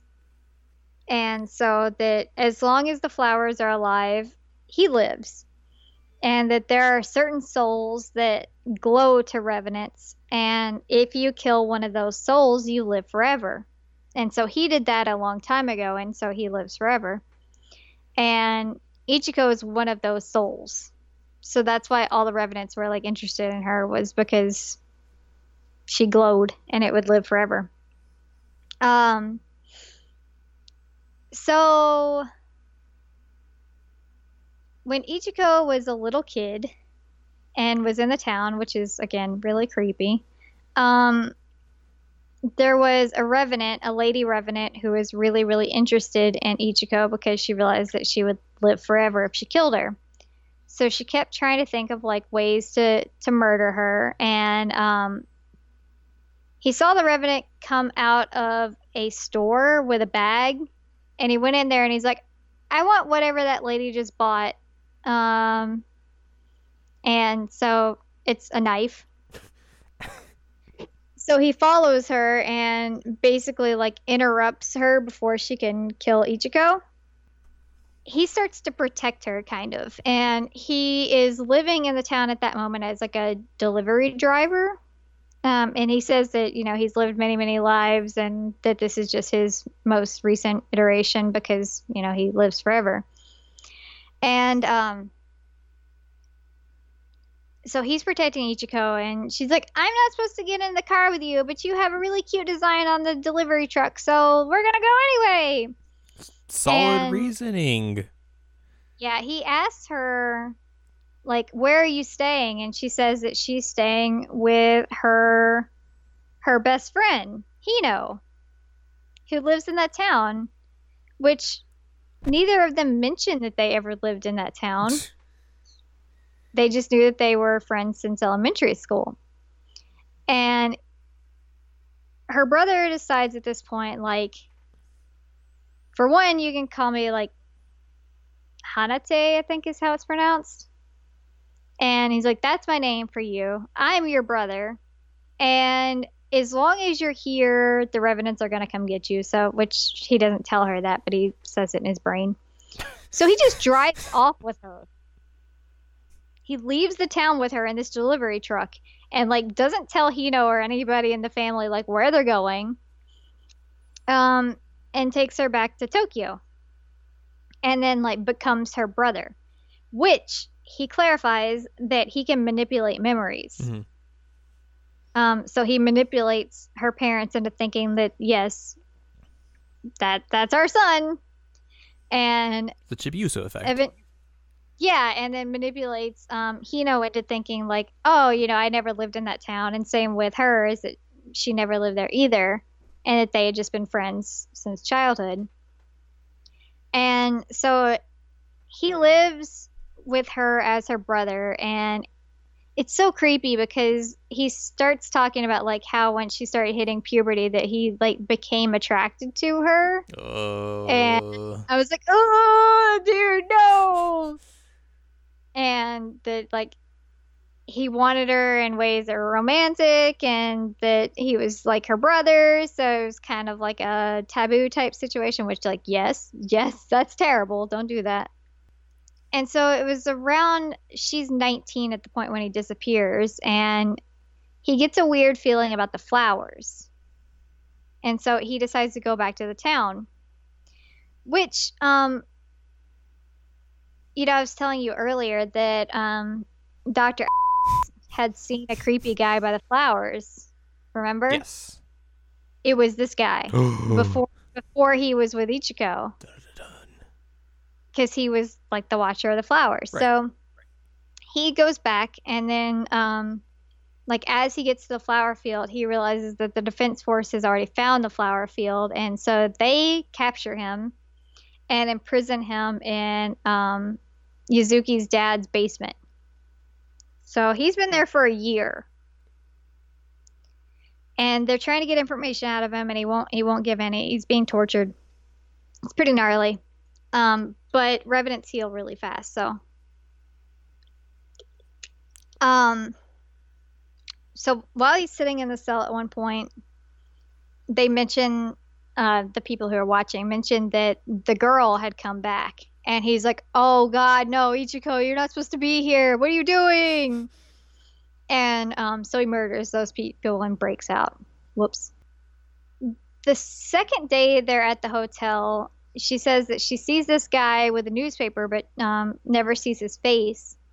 And turns out that it's him, and he had dropped the letter by the couch. And the middle schooler found it and saw that it was addressed to her, so he gave it to her. And he explains, like, come to the shrine that's in the Forbidden Zone. I'll meet you there. And so then she finds her brother, and she's like, oh my God, brother, you're here, you're alive, this is amazing. And so they stay there for a few days, and he gets concerned because he's like, you still have to eat and everything. I don't, but you do. And so she gets in this like, I just want to stay with you forever mode, and he's like, you know, it's not gonna, we can't do that. Like I would love to, because I'm in love with you, because I'm a creepy, but you know, you have needs like food and water. Those are important. And so in his route, the photographer guy also finds them and is after her, because again, he would get eternal life if he kills her. And he knows about the brother guy and essentially how he's tied to the flowers. And so this big battle goes down, and Hino shows up, and you find out that he had entrusted Hino at one point before he left, that he's like, Hino, I'm going to be gone. You protect my sister from now on. You're her protector. And so Hino wanted to live up to that. So Hino shows up. So you have Hino, main character Ichiko, brother, and then the Revenant who's been trying to murder her this whole time in the flower field.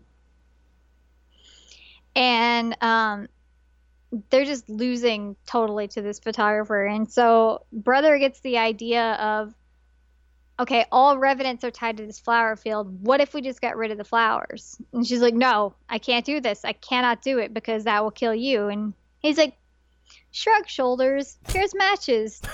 And so she lights a match, but then she can't do it. And so Hino takes the matchbook from her and sets it all on fire. And so the photographer Revenant dies first because he's a younger Revenant and also doesn't have eternal life. And so like the brother is able to say bye and everything, and then he also disappears.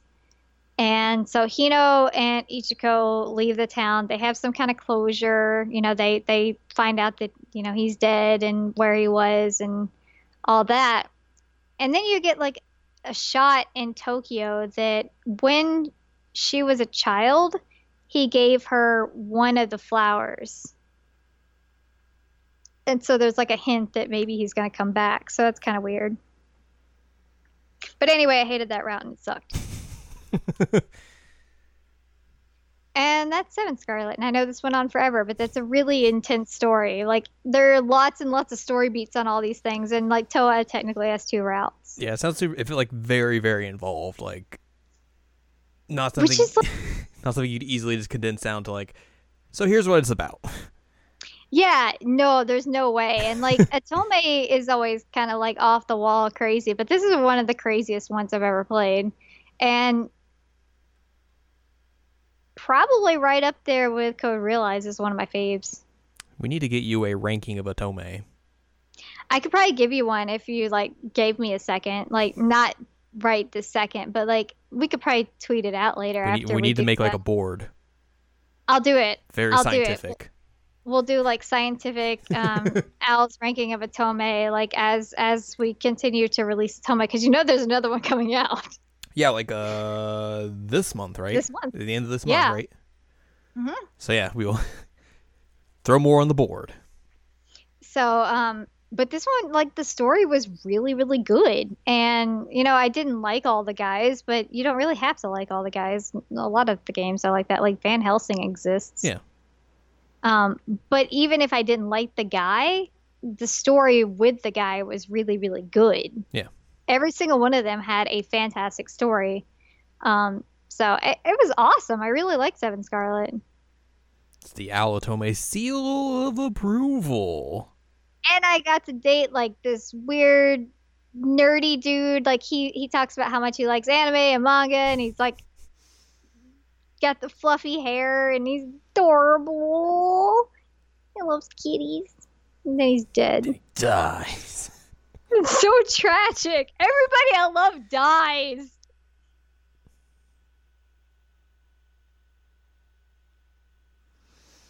Well, after all that Atome, let's talk about some predictions real quick. All right. For Atome 3. It doesn't really work. So yeah, like we talked about, like well, our datables are now Ubisoft and Sony and Microsoft. If you are listening to this as immediately comes out, you have 20 minutes until EA's press conference starts, so... Oh, snap. Better get on it. Better get on it. Get some snacks. So EA is probably just going to be typical EA. Like, there's not a whole lot that would probably be really surprising here. I mean, they're going to talk Battlefield 5. People get all uppity about that stuff again. Sports, of course, so we'll probably see FIFA 19... Madden 19, NBA Live 19. All those 19s. I think that's... They probably wouldn't show hockey. So I think that's... I didn't even know there was a hockey game. Yeah. I think that would be all the sports they do. That sounds about right, unless I'm forgetting something. I think Anthem's supposed to show up, the new BioWare game that they showed last year. Makes sense. That looks Destiny-like. Maybe a couple of like indie titles, because I know they have like their indie initiative that they usually show off like something every now and then. Because I think that was like, they showed off like Inside a couple years ago, and then A Way Out was last year. Yeah. I know people are gonna keep anticipating and hoping that we see hashtag Skate 4. But I mean, I would be real jazzed if that showed up, but I still don't think it's likely. Yeah. But the only way I can see Skate 4 actually like working is it literally becomes Skate 4 featuring Tony Hawk. Because Tony Hawk's out of his Activision deal, so he can show up anywhere. That's and true. I think if they did that, like, it would definitely sell a lot of copies. It would Do justify people even making know it. who Tony Hawk is anymore? Yeah. Okay. I didn't know if like the youngins knew. I would assume so, like, considering his name's been out there for decades in terms of at least video game skateboarding, so. Yeah, but he's probably like my mom's age. I mean, yeah, but, it's still a marketable name, I would say. Fair. He's synonymous with it. Right. I think they have like there's some other Star Wars game they have in the making, right? I want to say there is. Unless it got canceled. Honestly, I think that probably one thing that's going to happen with EA is that they're going to try and get some like goodwill back, because so many people are mad at them about Battlefront. That's true. So I think there's going to be something that they're trying to do with Star Wars to like bring those people back in. Yeah. That's my prediction anyway, because it blew up in their faces so bad. That would make a lot of sense too. Oh, it would. I mean, it makes total sense. Yeah. So yeah, I don't expect anything like super groundbreaking here. Just probably like a lot of like the things you would expect at an EA press conference. Yeah, I mean, I'm not like thinking that they're gonna come out and deliver us the most amazing new game ever, but it's gonna be what you expect. It's consistent. Yeah. Microsoft's going to be interesting. I mean, they usually are, because like they, especially in the recent years, they're the ones that are like, hey, we got a butt ton of games. Let's talk about them. Yeah, it's really interesting, because Microsoft is usually kind of an interesting presser to watch. Because they don't have the same kind of like mega exclusives that Sony has, but they do some really crazy things, which I fully expect that we're going to have like a Gears show up, because that is the rumor. Like their thing. Oh, okay, yeah. Because there's like obviously there's been a lot of leaks. One of them was like a Walmart Canada site that showed off like a lot of games that have kind of started to come out, like, oh, these are actually maybe happening. Gears was on that list, and I've also heard that like Halo 6 might show up as well, which seems kind of crazy that Microsoft might be thinking of doing a Gears and a Halo in the same year. Oh, that seems like a bad idea. But that's kind of like. But for a company that needs exclusives, like, it might not be a bad idea. Yeah, what else do they have? Yeah. Also, I've heard that like there might be 2 Gears of War games, and one of them is Gears of War Battle Royale. Oh man. Yeah. That's interesting though. So maybe it's going to be like, hey, Gears is next year, but here's this new thing, this side thing that we'll give you for this year, and then here's Halo 6. That makes sense to me, is to do Halo 6 this year with the side Gears, and then do the actual Gears next year. That makes total sense. Because Gears 4 was like, what, like 2 years ago? 2 or 3 years ago? So it's not that... It wasn't that long ago. Yeah, so... and it's also going to be interesting as well, because like they don't have to talk about the Xbox One X this year. Correct. Don't have to get all up in those vapor chambers. Oh my god, they do some good stuff with indies. Yeah, usually, they really do. I'm interested to see what Microsoft does with indies this time. So yeah, like I think those are going to be a safe bet, is Halo and Gears. I'd be interested to see if Crackdown 3 shows up, considering the last thing I heard about that game is that it just got infinitely delayed again. Yeah. So I'm not banking on it, but shrug shoulders. I could be wrong. I've been wrong before. I think also on that Walmart Canada thing was like there's going to be a new Forza Horizon, which that makes sense since last year was Forza Motorsport. So obviously this would be the next Forza Horizon game.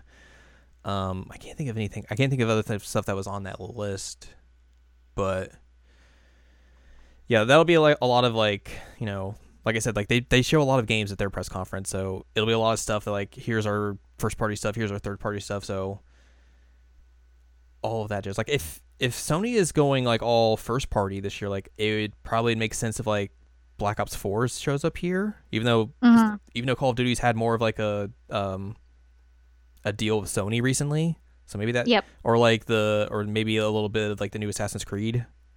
So like maybe like a big third-party game essentially. And that would be smart because with Sony not really focusing on that, like it would be their chance to say like, hey, we have this, and people will kind of associate it with their name. Mm-hmm. So I think it's weird because like, we're not really big Xbox One players. Like we both have the console, but it's like we're not necessarily playing that the most. But Microsoft's kind of like the one that's like the most interesting out of like all the press conferences this year. Like just being like, okay, what are they going to show? Yeah, I mean, I'm real intrigued to see what they have. And like you said, I don't even remember the last time I turned on my Xbox One, but we have it, and they do some interesting things. We'll see. Later that night on Sunday is Bethesda, which obviously we know a few things that they're going to be showing. Rage 2 got leaked in that Walmart Canada thing, and then they were just like, well, here you go. This is the thing we're making, so. Yeah. And then also they'll definitely be showing off Fallout 76. Yep. Which, that is definitely a thing. Mm-hmm. After the Kotaku reports about how that's basically a online style game in the vein of like Rust and those survival RPG style games, which it makes sense, Fallout 4 having like that base building stuff and that, and them trying to like build off of that, but like not my cup of tea at all. Yeah, mega pass. Yeah. Probably see some maybe new stuff on like Elder Scrolls Online, considering I think that thing's still a big deal. This thing that I have up says like there might be stuff for Prey, which that would make sense if like there's a DLC for that. I wonder if they would show off something that maybe isn't going to come out this year. It would be, if they're smart, which Bethesda isn't always smart, they would show off a new Elder Scrolls. Yeah, like I was thinking like maybe they show off that, or what if we got a tease for a certain game called Doom 2? I mean, that would be smart too. No pun intended. With all the rhetoric though, with like everybody's making fun of Skyrim at this point. Everybody's making fun of Skyrim and all the re-releases. So like a way to combat that would be like, here's a new one. Yeah. There was also that rumor that like Fallout 3 is going to get ported to new consoles like Switch, PS4, and Xbox One. And that's what a lot of people thought that Fallout 76 stream was going to be. So maybe that still is a thing, but they're just going to save it for this. Oh, maybe. But I would be interested to see what a new Elder Scrolls is. Like I like Skyrim when I played it back in 2011 and then never went back. Like, I've played Morrowind, Oblivion, and Skyrim, and I like all of them a lot. So, I mean, like, I'd be intrigued to see what it is, but it would be really smart. Again, it's kind of like a goodwill move that it would be smart if they at least teased it. Yeah. And it may not necessarily have to come out this year, but like teasing it and saying, hey, this is in the works is smart. And it would just be interesting to see like what Skyrim fans would think of that.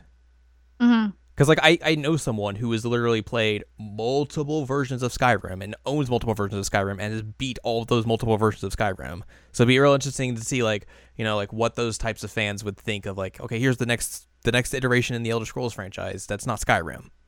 Yeah. But, yeah, like, obviously, Bethesda isn't like, hey, we're going to show off a ton of stuff, because usually they don't. But they don't. They have some stuff that we know and hopefully some stuff that we don't know. It'll be pretty interesting to see. Monday, starting off bright and early at 1 p.m. Eastern, 10 a.m. Pacific, is our fine friends at Square Enix. Kingdom Hearts. That's all it is. I don't think it's going to be all it is, but it's going to be a big majority of it. It's going to be Kingdom Hearts. It's going to be Kingdom Hearts. Release date. Do we get a release date? I say yes. I think that they have to at this point. If they don't give a release date, then people are going to riot. Yeah, I think you have to do that at this point. Maybe I'm hoping that we get like some more information on World Ends With You for the Switch. Yeah, they might do that. But I mean, it is just like a re-release, like, so. Yeah, but I mean, even if you get like a little bit of information on it, that'd be rad. But I mean, we know for a fact this is going to be like the Kingdom Hearts show with other stuff. Yeah. Like Octopath Traveler might be on there. Oh right, yeah, that's true. Shadow of the Tomb Raider, because Square Enix does have a Western development team. Right. So that'd probably be there. Yeah, it makes sense. Is Dragon Quest XI a Square Enix game? Mm-hmm. Okay, so that might show up.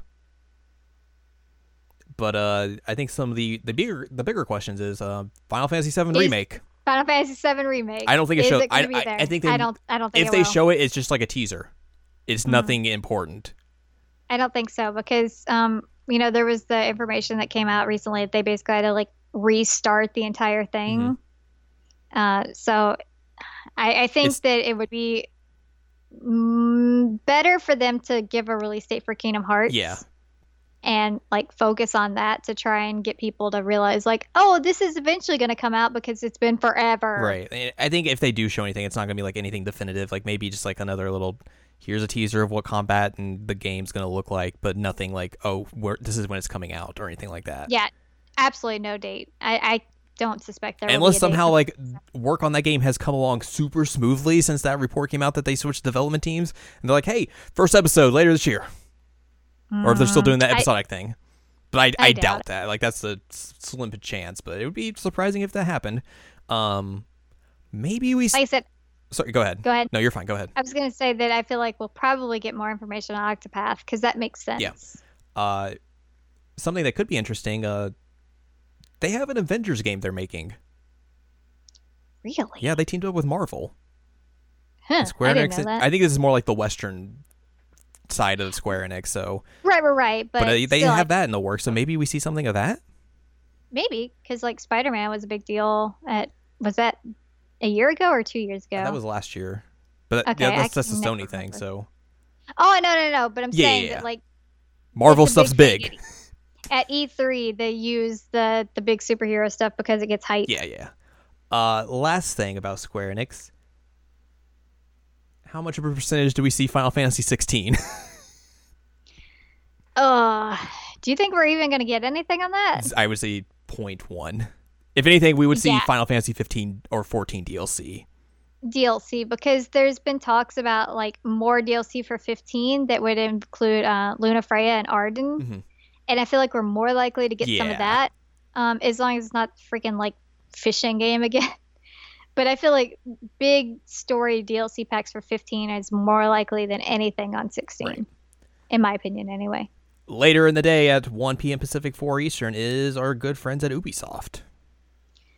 Girlwood, Time for hashtag Girlwood. We do know Assassin's Creed Odyssey is going to be there. right? The sequel to Super Mario Odyssey. Where Mario kills everything. Yep. And then he pushes everyone around in Greece. Mm-hmm. Division 2 is probably likely because I think got leaked. That Skull and Bones game, the pirate ship game, that they're like, hey, remember Assassin's Creed 4? Well, we just made that into a game.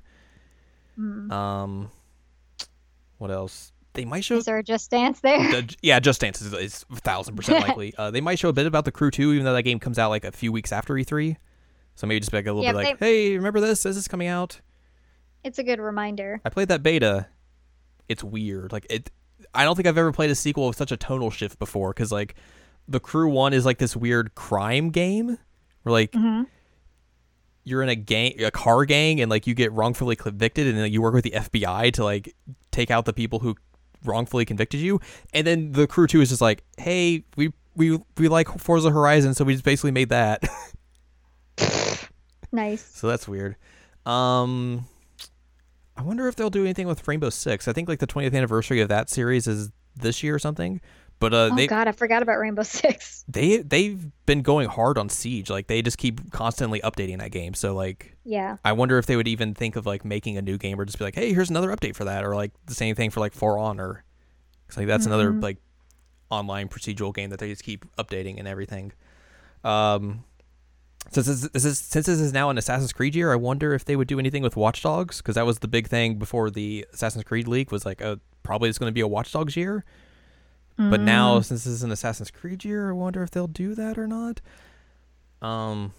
Maybe like a blip trailer of like it's in production or something.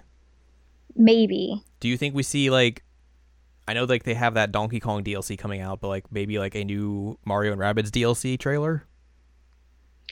Oh, I would love that. Or maybe like some other new Nintendo Ubisoft crossover?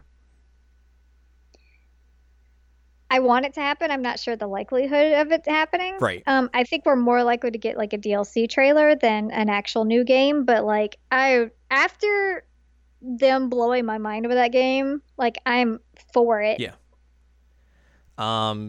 Does Beyond Good and Evil 2 show up again? Or is that too much to be like, hey, back-to-back years? I don't think it'll be there. Yeah. I just don't see that happening. What about our friend Rayman? No. I don't know. I don't think so. I would doubt it. I mean, like,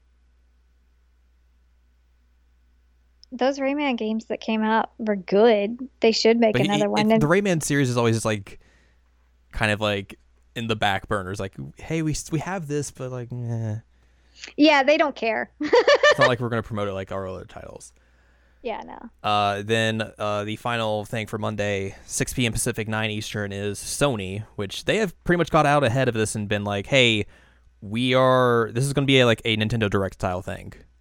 Yeah. And they also said, like, we're recording this on Tuesday, and basically all their announcements start Wednesday afterwards. Like, Wednesday until, I think, Saturday or Sunday, they're going to announce, like, a new game daily. So, like, one game per day, essentially. So, like, I think one's a new game from Worldwide Studios, one's like a new PS4/PSVR type game, and then the others are just like, hey, here's some new stuff that we haven't announced yet. So basically, I think like kind of like their pre-stream they did last year for the press conference where like, here's some stuff, or like they announced Undertale and stuff like that. Right, that makes sense. And that was like the more exciting part of that press conference. But they have essentially said... Didn't they have like hanging bodies in the last one? Yep, they sure did. Yeah, that was unsettling. They shouldn't do that again. So basically, their entire direct press or whatever you want to call it is going to be about 4 first-party games. It's going to be Death Stranding, Spider-Man, Ghost of Tsushima, and The Last of Us Part 2. Which makes sense, but it makes sense, but it's kind of boring. It's so weird that they've gone from like the big press conference where like they're just balls out and here's a bunch of indie devs, here's a bunch of third-party stuff, to like the latter years where it's just like, here we're just going to get up on stage and show you a bunch of trailers. Yeah, that sounds really boring. Yeah, like, I guess it makes sense that like more companies are going with like the Nintendo Direct style, but Sony just being like, we're just going to devote this to first-party stuff, like that's not fun. Like, show more stuff. But especially you saying like, this is what we're going to talk about. Like, oh, cool. Like, what people like about E3 is surprising. Yeah, exactly. I wonder if they'll even sneak anything else in there. Like, there was that From Software game that showed up at the Game Awards that they teased that had, like, no name, no consoles tied to it. So I wonder if this shows up at all. Like, what press conference and what it is. Because there was the rumors that, like, oh, maybe this is Bloodborne 2, but, like, there's also rumors like it's not Bloodborne, it's not Dark Souls, it's something else entirely. So I would like to see that game show up somewhere, but like I don't know where it would show up. Where it would be. Especially if the Sony one's just like we're first party only, that's it. Yeah. But it will be interesting to see like just what these new games are. Like obviously Death Stranding is going to have some weird trailer because it's a Hideo Kojima game. Oh my god. Hey, maybe Spider-Man will look better than it did last year. Oh, it looked like trash. It's so... I better get ready to strain my eyeballs because I usually roll my eyes a lot at this kind of stuff. Anyway, go ahead. It's so weird how like I keep seeing on Twitter people like, oh man, that swinging looks so good. The combat looks so good. It's like, you guys haven't played it yet. Like, you don't know if it feels good or not. It may look good, but it doesn't mean it feels good. It's so weird. Ghost of Tsushima is an interesting thing because they've only briefly talked about it. I think it's the new... Sucker Punch game, but it's also like a samurai style game. Oh, that seems weird for Sucker Punch. So it seems interesting. And then obviously Last of Us Part 2, which hopefully is not like another super hardcore gore inducing trailer that showed off at like Paris Games Week where no one knew what it was until like him was like, oh, this is the Last of Us 2 trailer? Okay, well we just saw this lady get an axe into her arm for no reason. Ugh. But obviously we finished up on Tuesday. 9 a.m. Pacific time, 12 p.m. Eastern, and it is the fine folks at Nintendo, the Nintendo Direct E3 thing. They have gone out in front of us and said, hey, we're going to be talking about Smash Brothers, which obviously that's what you would definitely say. Like, hey, we will be talking about this game that obviously a lot of people are very excited for. It's smart. I doubt the Pokemon stuff shows up here. Like, No, because they just did. yeah, the exactly. conference. So like, if anything, it would show up on like their Treehouse stuff. Yeah, that makes sense. Treehouse more so than like the main trailer stream. Because that's still a thing where they can announce new things that they don't show in the direct, because that's usually what they do. Yeah. I guess we would see Metroid Prime 4 here. That would be a good idea since the last time we saw it, it was just the logo. And there was that recent leak of like a booth thing, of like, it was like a like getting graphics for like the booths for E3, and it was like 9 games. Like some of them were obviously, one of them on there was like Mario Tennis, like, so that makes sense. One of them was Dragon Ball Fighters. Okay. One of them was Pass. one of them was the most popular game in the world, Fortnite, Oh Lord. which makes sense that they would put that on there. And then a Yeah. couple of other stuff on there as well, like a sequel to Overcooked, Paladins, the weird like Overwatch kind of ripoff game, and then some other stuff as well. So maybe if anything like that would probably get brought up as well, if that's true. Yeah. I would be interested to see what that Dragon Ball game looks like on a Switch, because it would definitely look a little bit different. But like that's a smart get to put on there.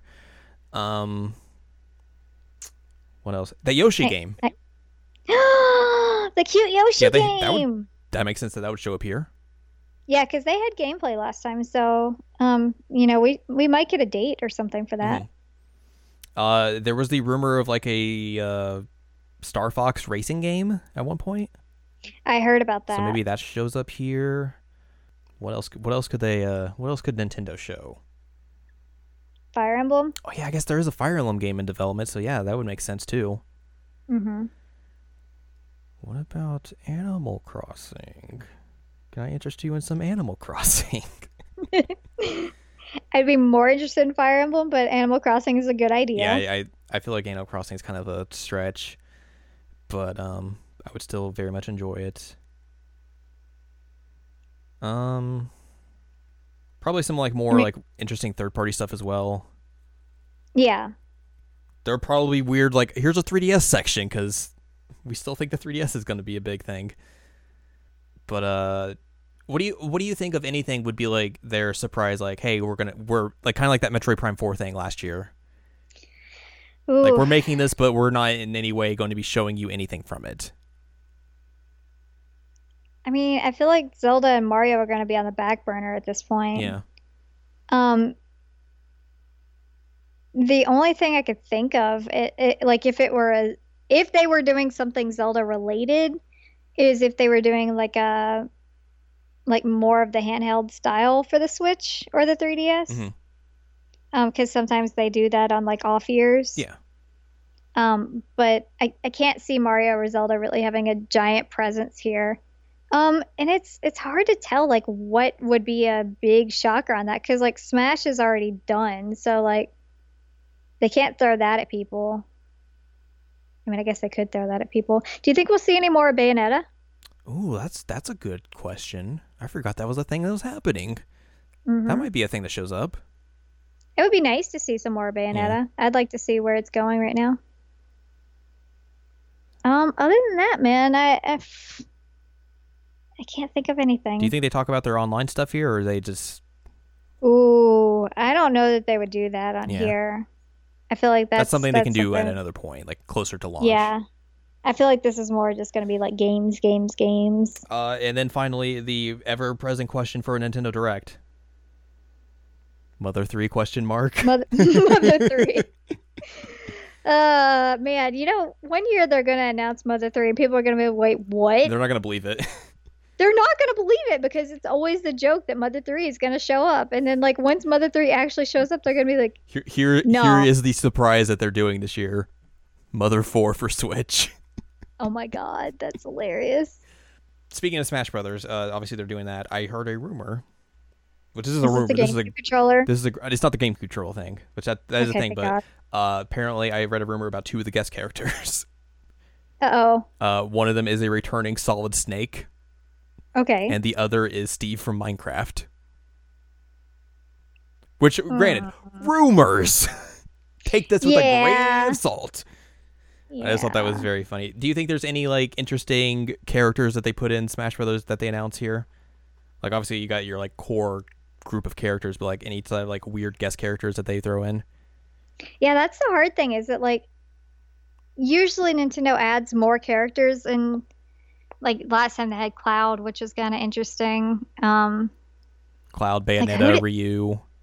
Who did they throw in there? Like, I already told you that I think it would be great if they put like Rex in there, but since they have Shulk, And they still can. It's not like they don't have like they have a hard limit. Like, oh, one person per character. Fire Emblem.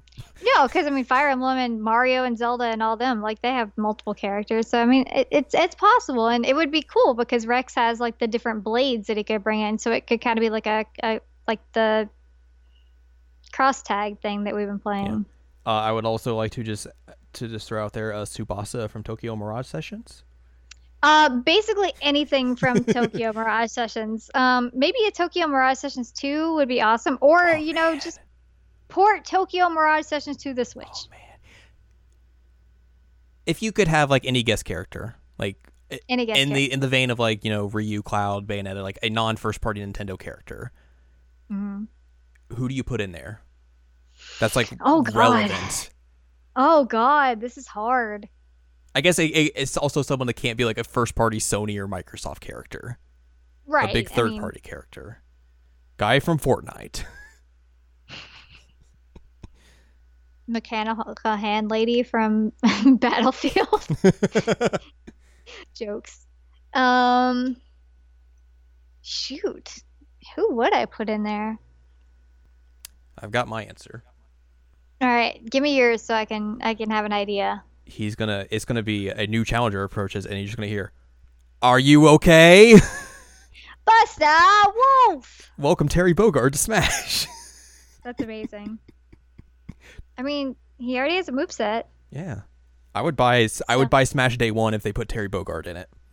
You heard it here first. Man, I mean, I'm still gunning for Uncle Amiibo. Oh man, they really need to make Uncle Amiibo.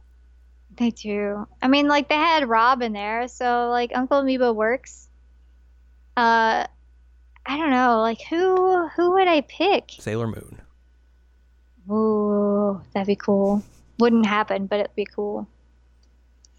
I don't know the answer to this. Because I kind of already like run the gambit of like characters you would think like wild characters that you would throw in a game. Like, oh, they've kind of done it. Yeah. They could put the Guardian from Breath of the Wild in there. Yeah. I think Uncle Amiibo is a better option, in my opinion. I like Uncle Amiibo as an option. Man, I don't know.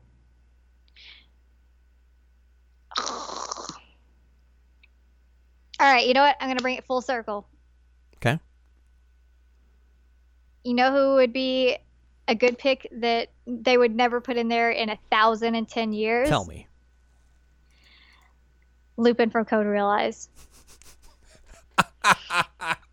They should do that. I mean, that is a series coming to the Nintendo Switch. It is. What better way to promote it? And like Japan would be about it, so I would love that. That would be amazing. You could do some cool movesets because he has so many of the like tricks up his sleeve, and he's got the cane as his main weapon. It's wow. Bringing this full circle, man. Oh man. So yeah, that's our E3 predictions. That one will never happen, but it'd be great. Uncle Amiibo should. So yeah, look forward to all the fun stuff that comes out of E3. We'll probably be talking about all the announcements and everything next week. So that's what I figure is next week will be the actual E3 episode. We'll break down everything that happened and give our thoughts and reactions to everything, all the press conferences and all that jazz. As we did last year. But that will do it for this episode. So if you'd like more from us, head on over to seasonallamycheckup.com or SEC.cool, where you can find past episodes of this podcast and other podcasts like the Seasonal Anime Checkup and Jared and Al Watch, where, hey, this past week we debuted season 2 of Jared and Al Watch. Oh my God. So you now know what we're watching. You can join us. Subscribe to that feed. And you can join us and listen to us talk about school idols. Heck yeah. You can also find columns and reviews on the site as well. You can find my latest piece on Crunchyroll.com. That's a website about anime. Wow. You can find Al at anladium.com. She has columns and reviews on her site as well. Follow us on Twitter, twitter.com/animecheckup. That's where we do Twitter. And you can support us on patreon.com/SACOVA if you would like to give us $1 and support our very podcast. So next week, we will talk about some E3 stuff. We will.